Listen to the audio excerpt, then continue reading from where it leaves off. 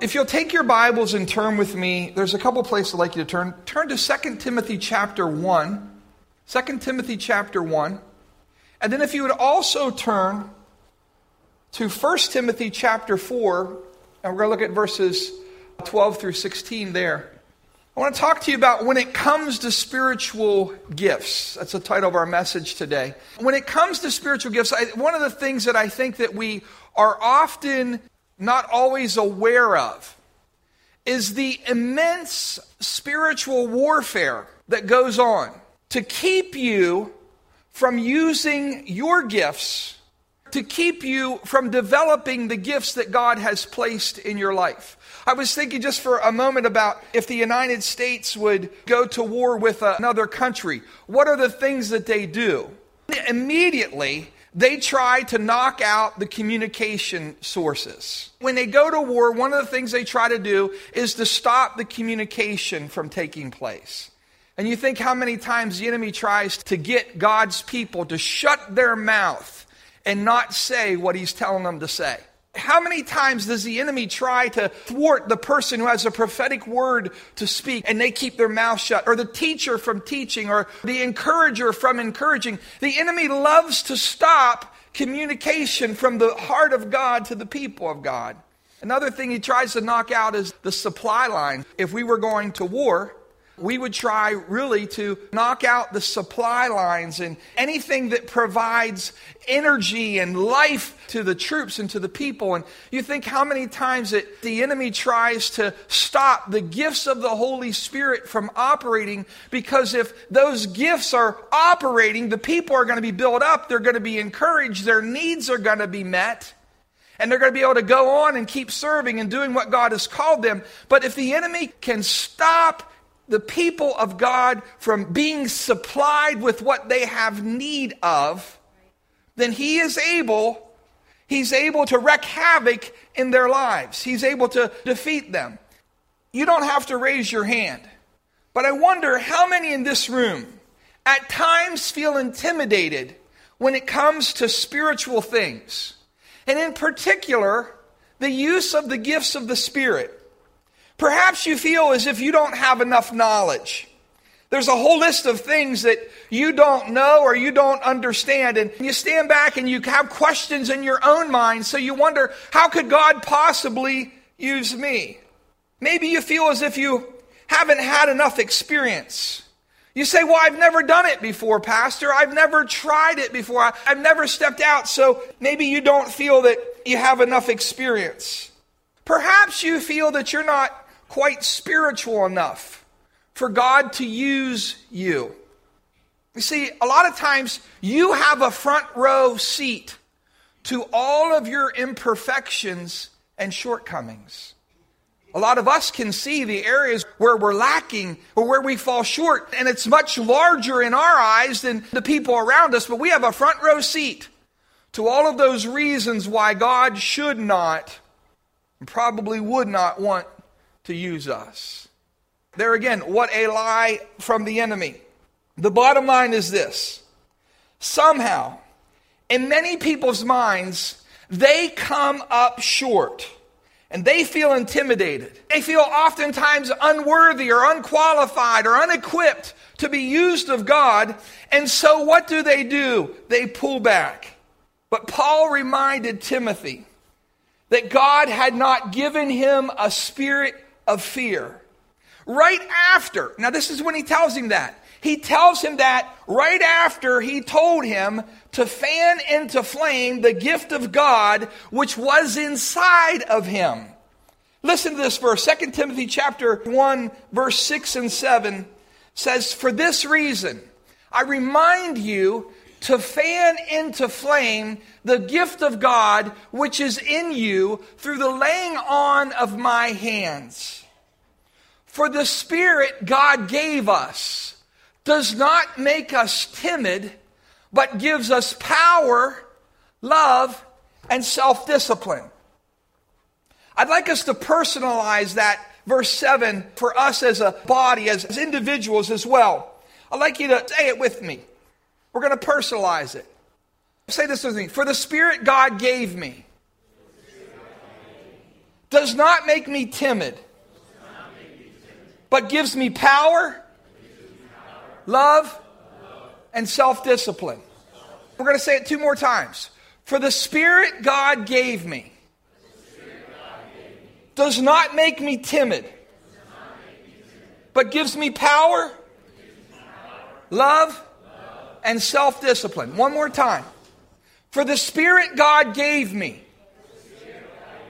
does not make me timid, but gives me power, love, and self-discipline. Another good word for timid or fear is hesitant. God does not give us a hesitant spirit. He doesn't give us a spirit that draws back. We couldn't say, the Spirit God gave me does not make me hesitant. It doesn't cause me to doubt. It doesn't cause me to fear. But the Spirit God gave me gives me power, love, and self-discipline. Instead of making us timid, the Spirit that God gives us makes us bold. That's why you do step out. That's why sometimes whenever you don't feel the confidence inside to do it, and you still step out and do it, and you're looking at yourself and say, did I just say that? Did I just do that? Why? It's because the Spirit that God gave you. Can I just tell you this too? A lot of times people think of heroes, and there's people who do great heroic things. There's people who, in an instant, it's amazing the people who do heroic things. If you understand anything about police work or things like that, or military, everybody made fun of and put down that police officer in Florida who stood outside with his gun while that guy was inside shooting kids. Well, here's the reality. There's a lot of times in a moment, people who are supposed to be heroic, people who we think are trained and supposed to be strong, in a moment what comes through it, that fear overtakes them and they freeze. They think that they would do the right thing. They think they would do the heroic thing. But oftentimes, there's a lot of people who, in the moment when they're supposed to step up, they step back. But that's not the Spirit that God gave us. God gave us, He placed within us a spirit that enables us. And a lot of people think this. A lot of people have this idea that in the moment when I need to do it, I'm always going to have confidence and boldness. The feelings are always going to be there. No. You know what real heroes do? Real heroes step out in spite of the fear. Real heroes, real men and women of God step forward, even though on the inside their belly may be shaking and they may have butterflies and they may not feel super confident, but they're taking a step of faith because they know what God said. Today, I'm speaking to some people who God has put a different spirit in you. The spirit He placed in you is one that makes you bold. And it's not a natural thing. Some people are just naturally bold. Some people are just naturally confident. But the spirit that God placed in you is one that's empowered by His life, and it comes through you in the moment that it is needed. When it comes to spiritual gifts, God's Spirit makes you bold. When it comes to spiritual gifts, here's the thing. The Spirit of God that lives inside of you doesn't make you timid, doesn't cause you to draw back. The Spirit of God that lives inside of you does not make you hesitant and doubt yourself, but the Spirit that lives inside of you causes you to be bold in Christ. Friend, I cannot stress enough that's God's Spirit that is moving upon you and prompting you to act. I can't stress you enough. Sometimes some of you, the Holy Spirit will speak to you. It's like, is that me? Is that me or the Lord? Maybe the devil's trying to get me to witness to this person. No, the devil's not telling you to witness to somebody. The devil's not telling you to help somebody in need. The devil's not telling you to witness, to care for somebody, to lay hands on the sick. The devil's telling you, he's the one who's trying to whisper in your ear, you're going to look foolish. That's just you. Anytime you hear someone whispering in your ear, that's just you, you'll know who's speaking that. That's the enemy who's trying to hold you back. So God's Spirit does not make us hesitant. 1 Timothy chapter 4, verses 12 through 16. Our focus is going to be verses 14 and 15, but we're going to read the surrounding verses there. Paul's writing to Timothy, and he says to Timothy, Timothy, don't let anyone look down on you because you're young, but set an example for the believers in speech, in conduct, in love, in faith, and in purity. Until I come, devote yourself to the public reading of Scripture, to preaching, and to teaching. Now look at verse 14. Do not neglect your gift, which was given you through prophecy when the body of elders laid their hands on you. Be diligent in these matters. Give yourself wholly to them, so that everyone may see your progress. Watch your life and your doctrine closely. Notice the next word that it says. Persevere. You have to persevere whenever there's a little bit of opposition, okay? So persevere in them, because if you do, you will save both yourself and your hearers. I believe that this is great advice for all of us, not just for Timothy. And I believe that we can change the word young to whatever fits your situation. Paul says to Timothy, don't let anyone look down on you because you are young. You may say, well, Pastor, I would like to be used by God, but I'm inexperienced. Well, don't let anyone look down on you because you're inexperienced. Pastor, I'm not as talented as somebody else. Well, don't let anybody look down on you because you're not quite as talented as somebody else. And you may say, well, Pastor, I have a past. But friend, you have a much greater future. I have a bad past. I've made a lot of mistakes. Don't let anyone look down on you because of that.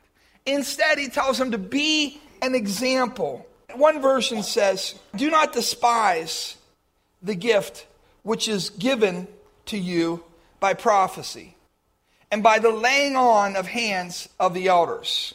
So it says, don't neglect the gift. And it says, do not despise the gift in verse 14. Timothy was not to make light of. He was not to disregard the gift that God had given him. The word that's used contains the idea of contemptuous neglect. Neglect as if it's an unimportant thing. He's saying, don't treat your gift as if it's unimportant. Don't treat your gift as if it's an add-on or it's not of great value. So the second thing, when it comes to spiritual gifts, God's gifts are not to be despised. A lot of times we think of despising something, and we look at them like if people came to me and said, hey, Pastor, I just need to be honest with you. I kind of despise you. That would kind of hurt my feelings a little bit. That kind of hurts our feelings when we think that someone would despise us. But it's not necessarily don't hate your spiritual gift. It's treating it as if it really is not that big of a deal. As if it's of not great value. Instead of recognizing the incredible value that gift that God has placed inside of you has. You see, because according to the Word of God, each of us have a spiritual gift. All of us. There's not one of us who are born again by the Spirit of God who have not had a gift imparted to us. How do we neglect or despise those gifts? First, we do that. The major thing we do that by is by not exercising our gift or allowing your gift to lay dormant. You didn't do anything against your gift. You just didn't do anything for your gift. A lot of times people think if they're not against something that they're for it. No, there's a sin of omission. That we let something go, that we fail to do something. And so if you let your gift lay dormant and don't use your gift and don't capitalize on your gift, that is despising it.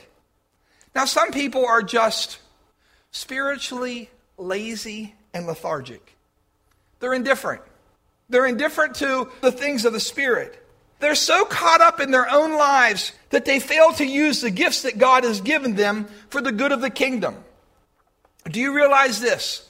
On Judgment Day, God will require that each of us give an account of ourselves to Him. All of us. Yes, our sins will be covered by the blood. But we will stand before a holy, almighty God, and He will say to us, what did you do with what I gave you? And there will be on that day some people who suffer great loss because they neglected what God had given them. There'll be other people who will receive great honor because they took what God had given them and they multiplied it. God is going to require you in front of others to give an explanation of what you did with what He entrusted you with. There are people in this room who you've been anointed to lay hands on the sick and they will recover. There are people in this room who've been given a gift of encouragement. There are people in this room who have been given a gift of words of wisdom and words of knowledge. There's some people in this room who have been given a ministry of helps or a gift of administration. There's been people in this room who have the ability to share their material possessions. But when you fail to exercise your gift, God's people's needs go unmet. People think that God will make it happen. Then why does He tell us to go and preach? If He's going to save everybody, if He's going to heal everybody, why does He tell us to lay hands on the sick and they will recover? Because God requires. For God to work, God works through human vessels. He anoints men and women of God. There's occasion in which God sends an angel. But you know what? You know what He calls the pastors? They're the angel of the church.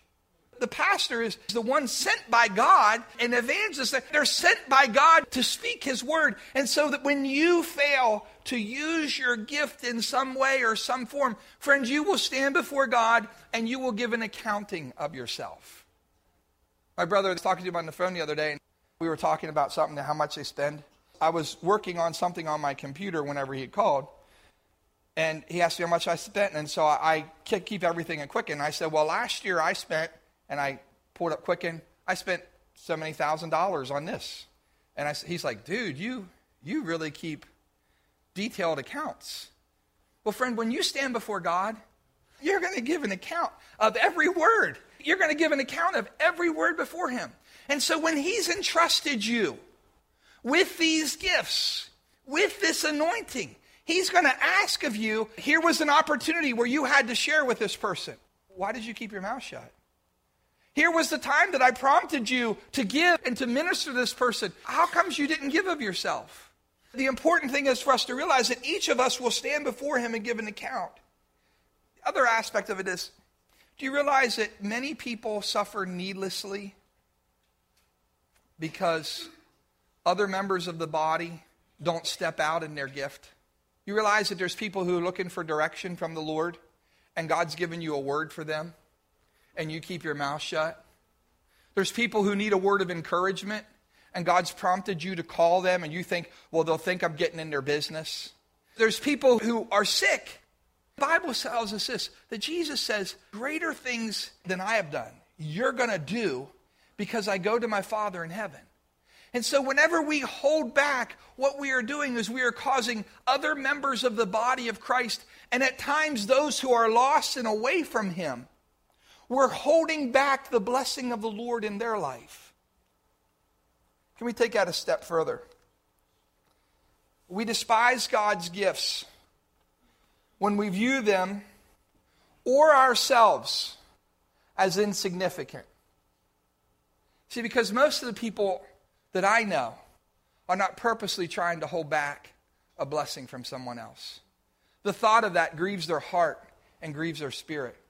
But many of the people who I know deal with feelings as if my gifts really aren't that important.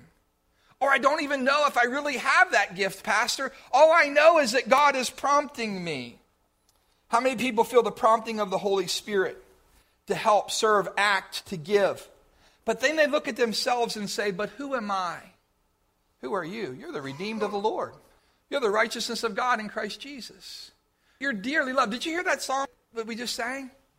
You're set apart for God's purposes. You have the very DNA of God You're created in his image and in his likeness. You've been empowered by him. You've been given gifts. That's who you are. You are his representative on this earth. To people who are sick, you are his representative. To people who are lost, you are his representative. To a world that's dying without him, you are his representative on the earth. And so as we ask ourselves, I think of, well, who am I? Friend, you're a child of God. His anointing rests upon you and lives inside of you. Others will say, well, what do I have to offer? Or maybe they'll say, well, I have something to offer, but I don't really feel like it's a lot. By saying these things and thinking these things. See, because the challenge is, as a man thinketh in his heart, so is he. And so when we start thinking in our heart that, well, what will my gift do? My gift doesn't seem like a lot. Who am I? By saying or thinking those things, you despise. And we despise the gifts of God. We don't know his name, but we all know the story of a young boy who gave his lunch to Jesus. The Bible doesn't say who he was, who he was related to, but all of us who grew up in Sunday school know his story. There were 5,000 men, not including women and children, and they were all hungry. And Jesus told his disciples to feed them, but they didn't see any possible way to feed that many people out in the country. Where would we get the money? Where would we get the food? If we had the money, where could we buy food to take care of, let's say, if it's 5,000 men, and if they brought their wives and children, 15,000, just one wife and one child, 15,000 people. Where out in the middle of nowhere could we get the food to provide for 15,000 people? There's no use me even trying. But that wasn't the attitude of this young boy. John 6:8, Andrew, Simon Peter's brother, spoke up. He said, here's a boy with 5 small barley loaves and 2 small fish. But how far will they go among so many? I'm going to stop there. How many times is that the doubt in people's minds? Well, Lord, here's my gift. You've told me to anoint. I got anointing oil and I got a mouth. But how far will that go? Lord, I have a prompting in my heart. But how far will that go? Lord, it's not much, but here's this family in need, and I want to give something, but I know it's not going to go too far. It doesn't seem like that much. What will it do with such a great need? Now listen to what he says. Jesus said, have the people sit down. There was plenty of grass in that place, and they sat down. About 5,000 men were there.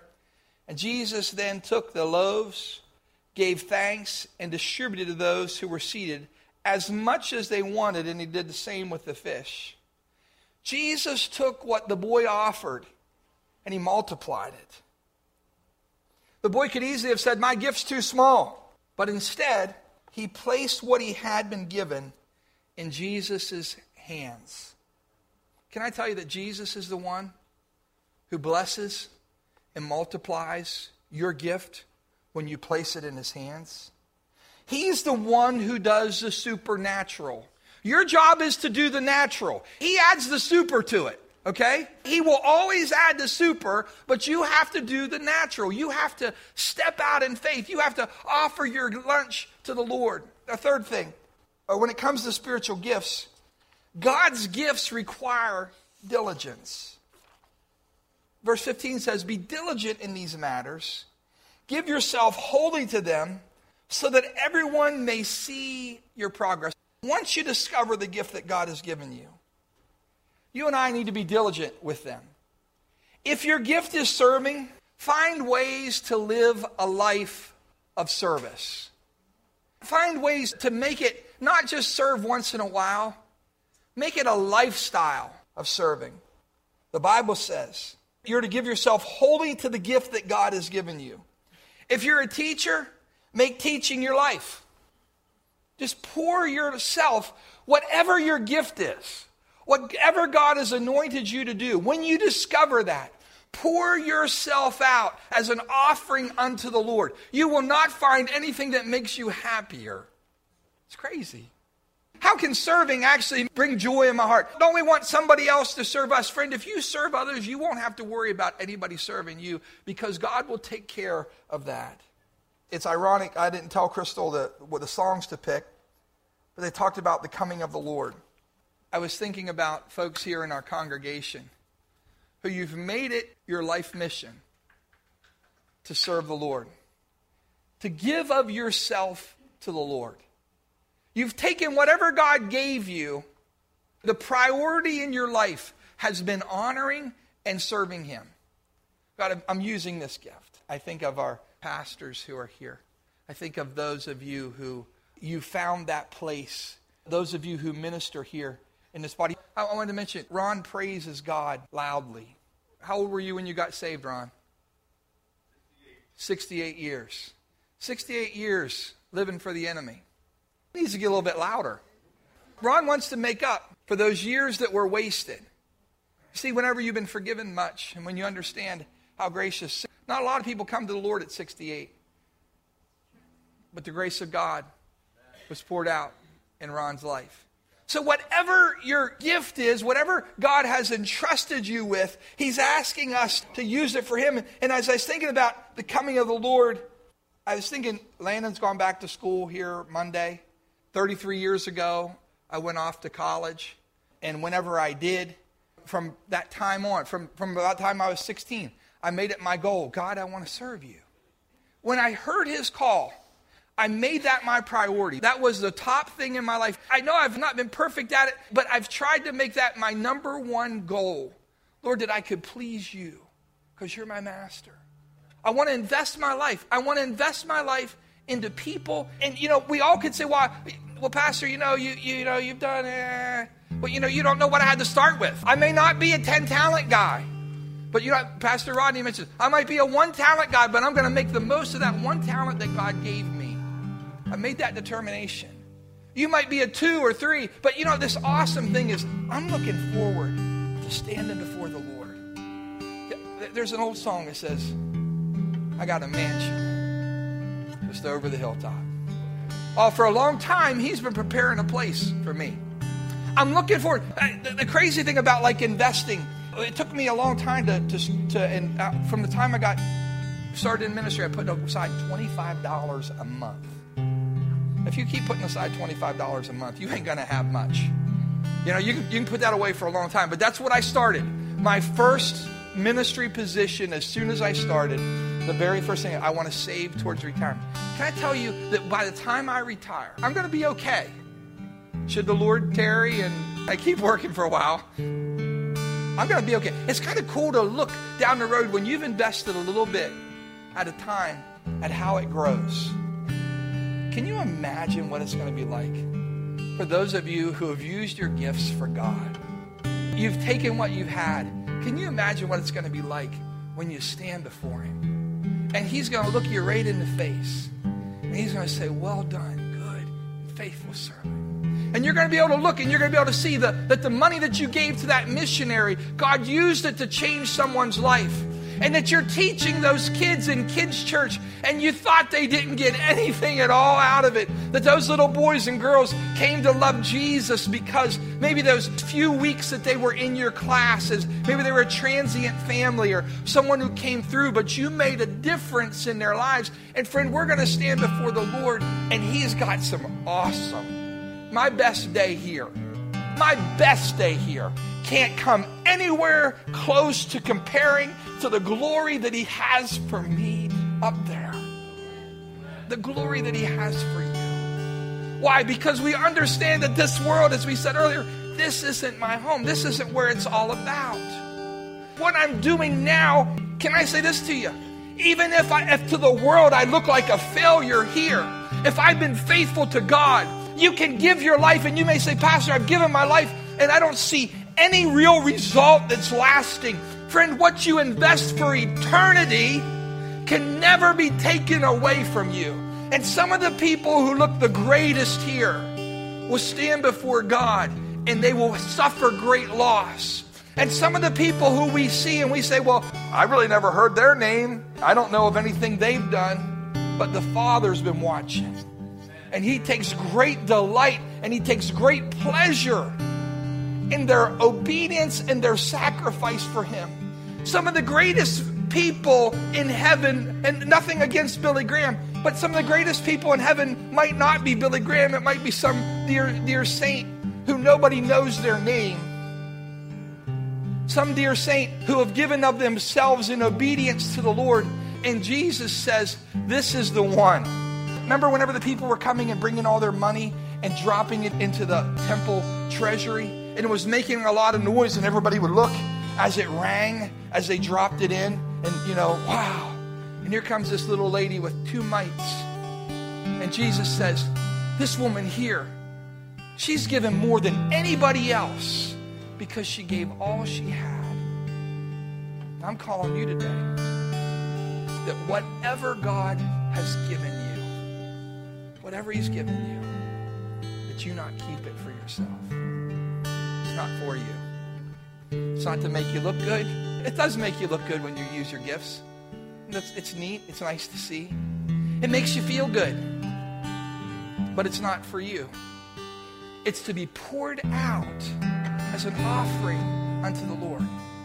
Father, in Jesus' name, I thank you that you have not given my friends a spirit of timidity. You've not given them a hesitant spirit. That's not from you. But you've given them boldness.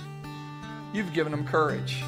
You've given them discernment that they can hear the voice of God and that they can step out. That the things you placed on their heart to do, you are going to empower them to do them. Their job is to step out in faith, and you're the one who brings the super to their natural steps, Lord. So, Father, I pray in Jesus' name that if there's anyone within the sound of my voice who up until this moment has doubted the anointing of God upon their life, or their ability to be used by God, or to be used again. I don't know if maybe God's done with me. Friend, I want you to hear me. He's not done with you. He may be refitting you for His kingdom, but He is not done with you. So, Father, I pray that spirit that you have placed in them would rise up. I pray, Father, in Jesus' name, that you would cause them to believe what you say and to shut out the other voices that say you're not worthy, you're not good enough, God's not going to use you. Shut out those lies and to step out in faith. Father, as they do that, I thank you that you're going to do miraculous things. I thank you, Lord, they're going to stand before you and they're going to hear those words, well done, my good and faithful servant. Lord, we offer our gifts. We offer our abilities. We offer these things that you have placed in our hands and in our hearts. Some of them, we can't even see the tangible part of them. We just feel a prompting inside that it's something you want me to do. And so we offer these gifts back to you. We pray that you would take these gifts, just like the boy came and brought his lunch. We offer our lunch to you. We offer our voice. We offer our hands. We offer our feet. We offer our hearts to you. We don't know what you can do with it, God, but we trust that you'll take what we have and that you'll bless it and that you'll multiply it and that you'll meet the needs of multitudes because we gave what we had to you. And so from today on, Lord, that's our determination, that in this moment we give ourselves back to you and we trust you with the results. May you be glorified. May your name be lifted high. And we'll thank you and praise you for that in Jesus' name. And everybody said,